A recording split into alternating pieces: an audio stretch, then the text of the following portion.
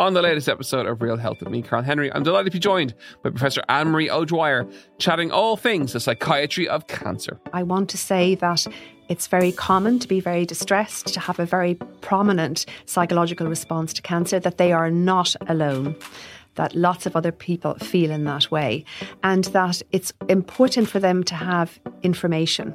Information is power, but it has to be the right information. As ever, we're available on all podcast platforms. This week on Crime World. There was a Republican police from 1920. I mean, the IRA was effectively trying to run an underground government.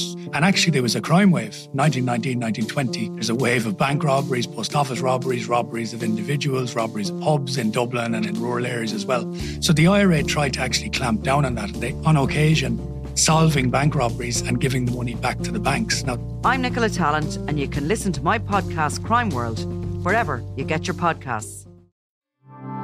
This is an Irish independent podcast. Listeners should be aware that today's episode includes graphic descriptions of killings that some might find disturbing. Today on the Indo Daily. Ben Robert Smith, downfall of an Australian super soldier. An Australian SAS soldier who stormed the Taliban front line in Afghanistan has been awarded the Victoria Cross. Ben Robert Smith is just the second digger to receive the medal since the Vietnam War. At the height of his military career, Ben Robert Smith was Australia's most decorated living soldier. As the Australians cleared the dead from the battlefield, the corporal was ambushed by a Taliban soldier. And from a distance of somewhere between 5 to 10 metres, engaged me from behind with a burst of AK-47 fire. He missed, obviously, and one of the other lads behind me engaged and killed him. His reported acts of gallantry made him a national hero and served as a springboard to a successful media career in recent years. However, allegations of war crimes, including that he pushed a handcuffed man off a cliff, have tarnished his military legacy and sounded the last post for his public image. The real story is that 2 prisoners were found in the tunnel compound Whiskey 108, and they were taken out into the care of Ben Robert Smith's patrol, and Ben Robert Smith executed one with his machine gun, killed a man in cold blood, unarmed. I'm Kevin Doyle, and today on the Indo Daily I'm joined by Chief Court Reporter with 9 News in Sydney, Tiff Genders, to talk us through the downfall of Ben Robert Smith and the biggest defamation case in Australian history. Tiff Genders, before we get into the story of a man who goes from Father of the Year to war criminal, I lived in Australia years ago, and I understand that the Defence Forces is a really, really key and significant part of society, and there's huge respect there. It's something we don't have to the same extent here. Maybe you might just give us a little bit of context for what it means to be a veteran in Australia. So there's this thing that is highly idolised in Australia, and it's called mateship. And mateship really began in the trenches in World War One, where our diggers would basically do anything and everything for their mates. So this idea of mateship is really put up on a pedestal in Australia. And the Defence Force really embodies mateship. They are the soldiers that, are fighting for their country, for their people.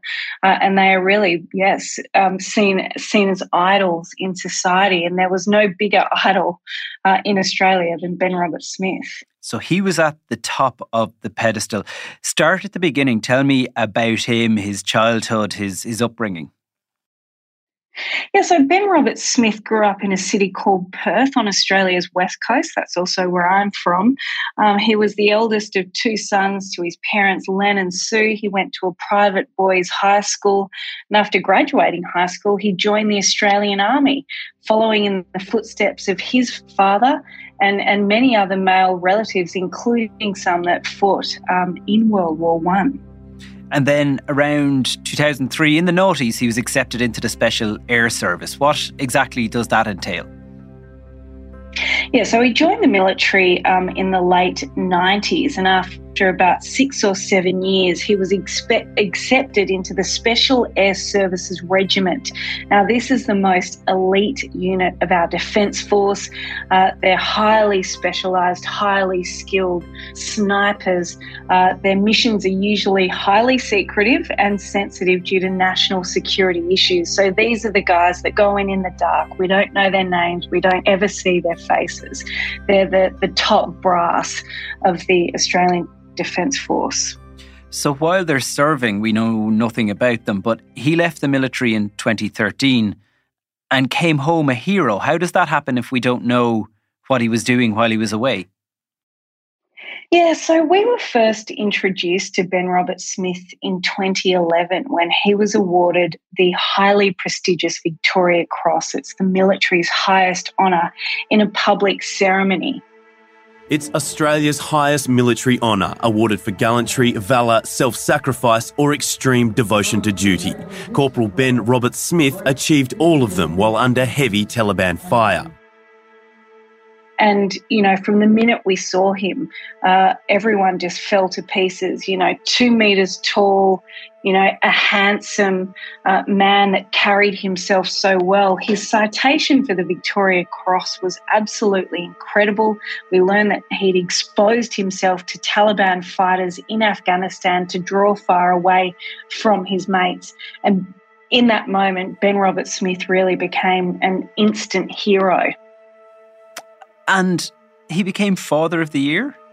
A patrol commander on the battlefield, Ben Roberts-Smith easily transitioned into a leader in public life. He hit the speaker circuit and rubbed shoulders with the Queen and a future king. In 2014, he was appointed chair of the Australia Day Council, a year after he was awarded Father of the Year. Everyone wanted a piece of Ben Roberts-Smith. He was Father of the Year. He was on awards councils. He was an Anzac Day poster boy. Anzac Day is really big over here. There are marches through the streets of every city in Australia. There are ceremonies, and he became, basically like the pin-up soldier for Australia. He held audiences with the Queen and Prince William and Catherine, and he was then taken under the wing of a boss of one of Australia's biggest TV networks, Channel 7. His boss, Kerry Stokes, recruited him to then become one of the heads of the TV network in Queensland. And am I right in saying Channel 7 or 7 Network, we'd be familiar with that here because that's the station that makes Home and Away? Yes, yeah, that's exactly right. Yeah, Channel 7, famous for Home and Away. And so this was a fairly prestigious role for Ben Roberts-Smith to move into post the military. A very unusual role, you would imagine, for someone with who had gone into the military in his late teens. But that probably proves your point that everybody wanted a piece of him. He was as much a figure as a worker at that stage, wasn't he? A brand ambassador, maybe that's the phrase I'm looking for. Absolutely right. He did, TV interview after TV interview. He did go back to university and completed a course. And then it was at that time when he was leading things at Channel 7 in Queensland. So the story takes a twist and we start to learn about some of the activities that took place in Afghanistan. Some of those things you've suggested, Tiff, that we're not generally allowed to talk about. At what point do we start to hear more about what really went on? So around the time that, Ben Roberts-Smith shot to fame, he was everywhere. Rumours were rife that, this man wasn't who he claimed to be. And there were 2 journalists in particular, Nick McKenzie and Chris Masters. Chris had written a book on the SAS. And through those interviews, with SAS soldiers, he started hearing these rumours that Ben Roberts-Smith, wasn't the hero that people, thought he was. And these 2 journalists unearthed allegations of war crimes in Afghanistan and allegations that Ben Roberts-Smith was a bully to junior troopers and also that he allegedly assaulted his mistress, that Father of the Year was actually having an affair. Now, to write something like that in an Irish newspaper would be next to impossible without having proof. What was the burden of proof on these journalists before they put those stories out there? Well, they investigated this for a really long time, and Nick McKenzie has said himself that this was the story that they didn't want to write. You know, they didn't want this to be true. They couldn't quite comprehend it themselves, but the further they got, the more SAS soldiers that they spoke to, people were supporting these allegations. And then in 2018, a series of articles were posted in some of the major newspapers in Australia. And so began this mammoth defamation battle that they're calling the biggest in Australian history. Well, before we get into the lawsuit that followed, talk me through some of the headline allegations, because some of this is pretty shocking. Yeah, look, it is pretty shocking.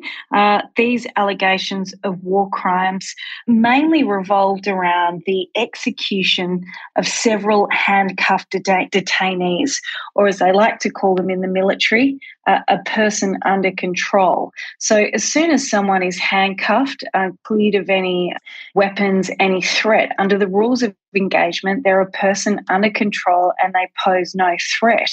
And the allegation against Ben Roberts-Smith is that he was complicit or carried out in 5 illegal executions in Afghanistan, including there was one person that we had a name and a face of. It was a farmer by the name of Ali Jan. Now, the allegation is that he was kicked off a cliff by Ben Roberts-Smith before being shot dead by another soldier, and it's claimed that Ben Roberts-Smith and the other soldier planted a previously seized radio on this villager's body to make it look like he was a Taliban spotter. There was another case where it was alleged that Roberts-Smith directed a younger soldier to kill an Afghan prisoner in some sort of initiation ceremony. The real story is that 2 prisoners were found in the tunnel compound Whiskey 108, and they were taken out into the care of Ben Roberts-Smith's patrol, and Ben Roberts-Smith executed one with his machine gun, killed a man in cold blood, unarmed, and Ben Roberts-Smith's other patrol member was blooded and killed the other. It's 2 war crimes, 2 dead men who were defenceless and executed. Yeah, so this is what they call blooding the rookie in the military, and it was alleged that Ben Roberts-Smith ordered a junior trooper on his first tour of Afghanistan to execute another one of those unarmed detainees. And there was also another really troubling allegation that Ben Roberts-Smith executed another unarmed detainee who had a prosthetic leg. And you may have seen the photographs, but that prosthetic leg was later taken by someone else as a souvenir. And soldiers in the Australian Army base were using that prosthetic leg to drink from. There were photographs of it, and I have to say, when those photographs became public, it was not a good look. So in 2018, when the newspapers went to publish these stories, Ben Roberts-Smith, or at least his lawyers, tried to get an injunction to stop them. They failed, so it went out there into the world. What was the reaction in Australia at the time? Shock, disbelief, unfathomable, really, that the greatest hero of our time was being accused of doing these horrific things. Along with the shock and disbelief, there was this thought in the community that, you know, what happens in battle stays in battle, and that, you know, they were at war and things happen at war, and that, you know, this just went along with that. So is it fair to say there was almost a split? There was people that were for him and there were people who were very much against him. Is that how it fell? Yeah, absolutely. I would say that the general public was probably more for Ben Roberts-Smith. Does that mean that the journalists who put the story out there, they presumably also had a tough time then? Because, as you say, it's the story they didn't want to write. It was obviously a story people didn't really want to hear either. Yeah, it was. I mean, I think Nick McKenzie said it once. One of the when he first, took this story, took this scoop to one of his editors, that someone said, like, you don't want to kill Bambi, do you? Like, everyone loves Bambi. Everyone loved Ben Roberts-Smith. Everyone idolised him. And this was a really huge story to break and, really stake their career on. Was there a sense that winning that Victoria Cross almost put a target on his back? Because, we see this in other celebrity and other areas. The media build people up and then tear them down again. Absolutely. That's exactly what Ben Roberts-Smith said, that he is a victim of the tall poppy syndrome, that, his former comrades were jealous that he was awarded the military's highest honour and that they weren't, and that made him a target of jealous comrades, basically. So he took a legal case to try and defend his good name. Yes, a very long legal battle. And how does that work in Australia? Talk us through the system.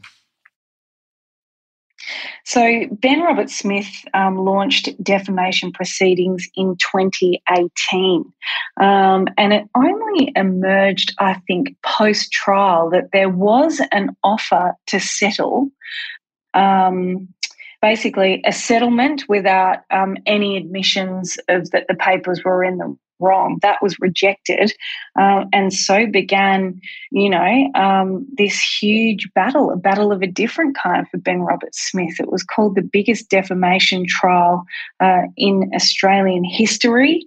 You had Ben Roberts-Smith and many of his close comrades all giving evidence with, their stories, and then you had on the flip side another group of SAS soldiers giving evidence against Ben Roberts-Smith, as well as 3 witnesses from Afghanistan, those 3 witnesses to the Ali Jan execution, and also lining up to give evidence against Ben Roberts-Smith was his former wife, Emma, and also his former mistress, the woman that he had an affair with. And so you had his barrister in court arguing that the journalist had jumped on rumours like salmons jumping on a hook, and that they had published stuff that was inconsistent, fanciful, salacious. That was the defence. On the other side, the newspapers actually, as a result of having to defend themselves, went and dug up a hell of a lot more stories and damaging stories about Ben Roberts-Smith. Absolutely. Well, the defence that the newspapers put forward was the truth, and they set out to prove the truth of all of these allegations. So the court was taken back. It was pretty extraordinary. You've got a court in 2021, 2022 being transported back to Afghanistan, in 2009, 2012, when these missions and the alleged killings took place. As I mentioned before, the actions of the SAS have largely been kept under wraps from the Australian public. But now we had a front row seat to some of the biggest catch and kill missions, in Australian history. It was extraordinary. A lot of the evidence had to be given in closed court due to national security reasons. The SAS soldiers, we didn't know any of their names. They were given pseudonyms, person 5, person 14, person 4, and they were secretly, ushered in and out of court, so their identities were never revealed. It really was quite extraordinary.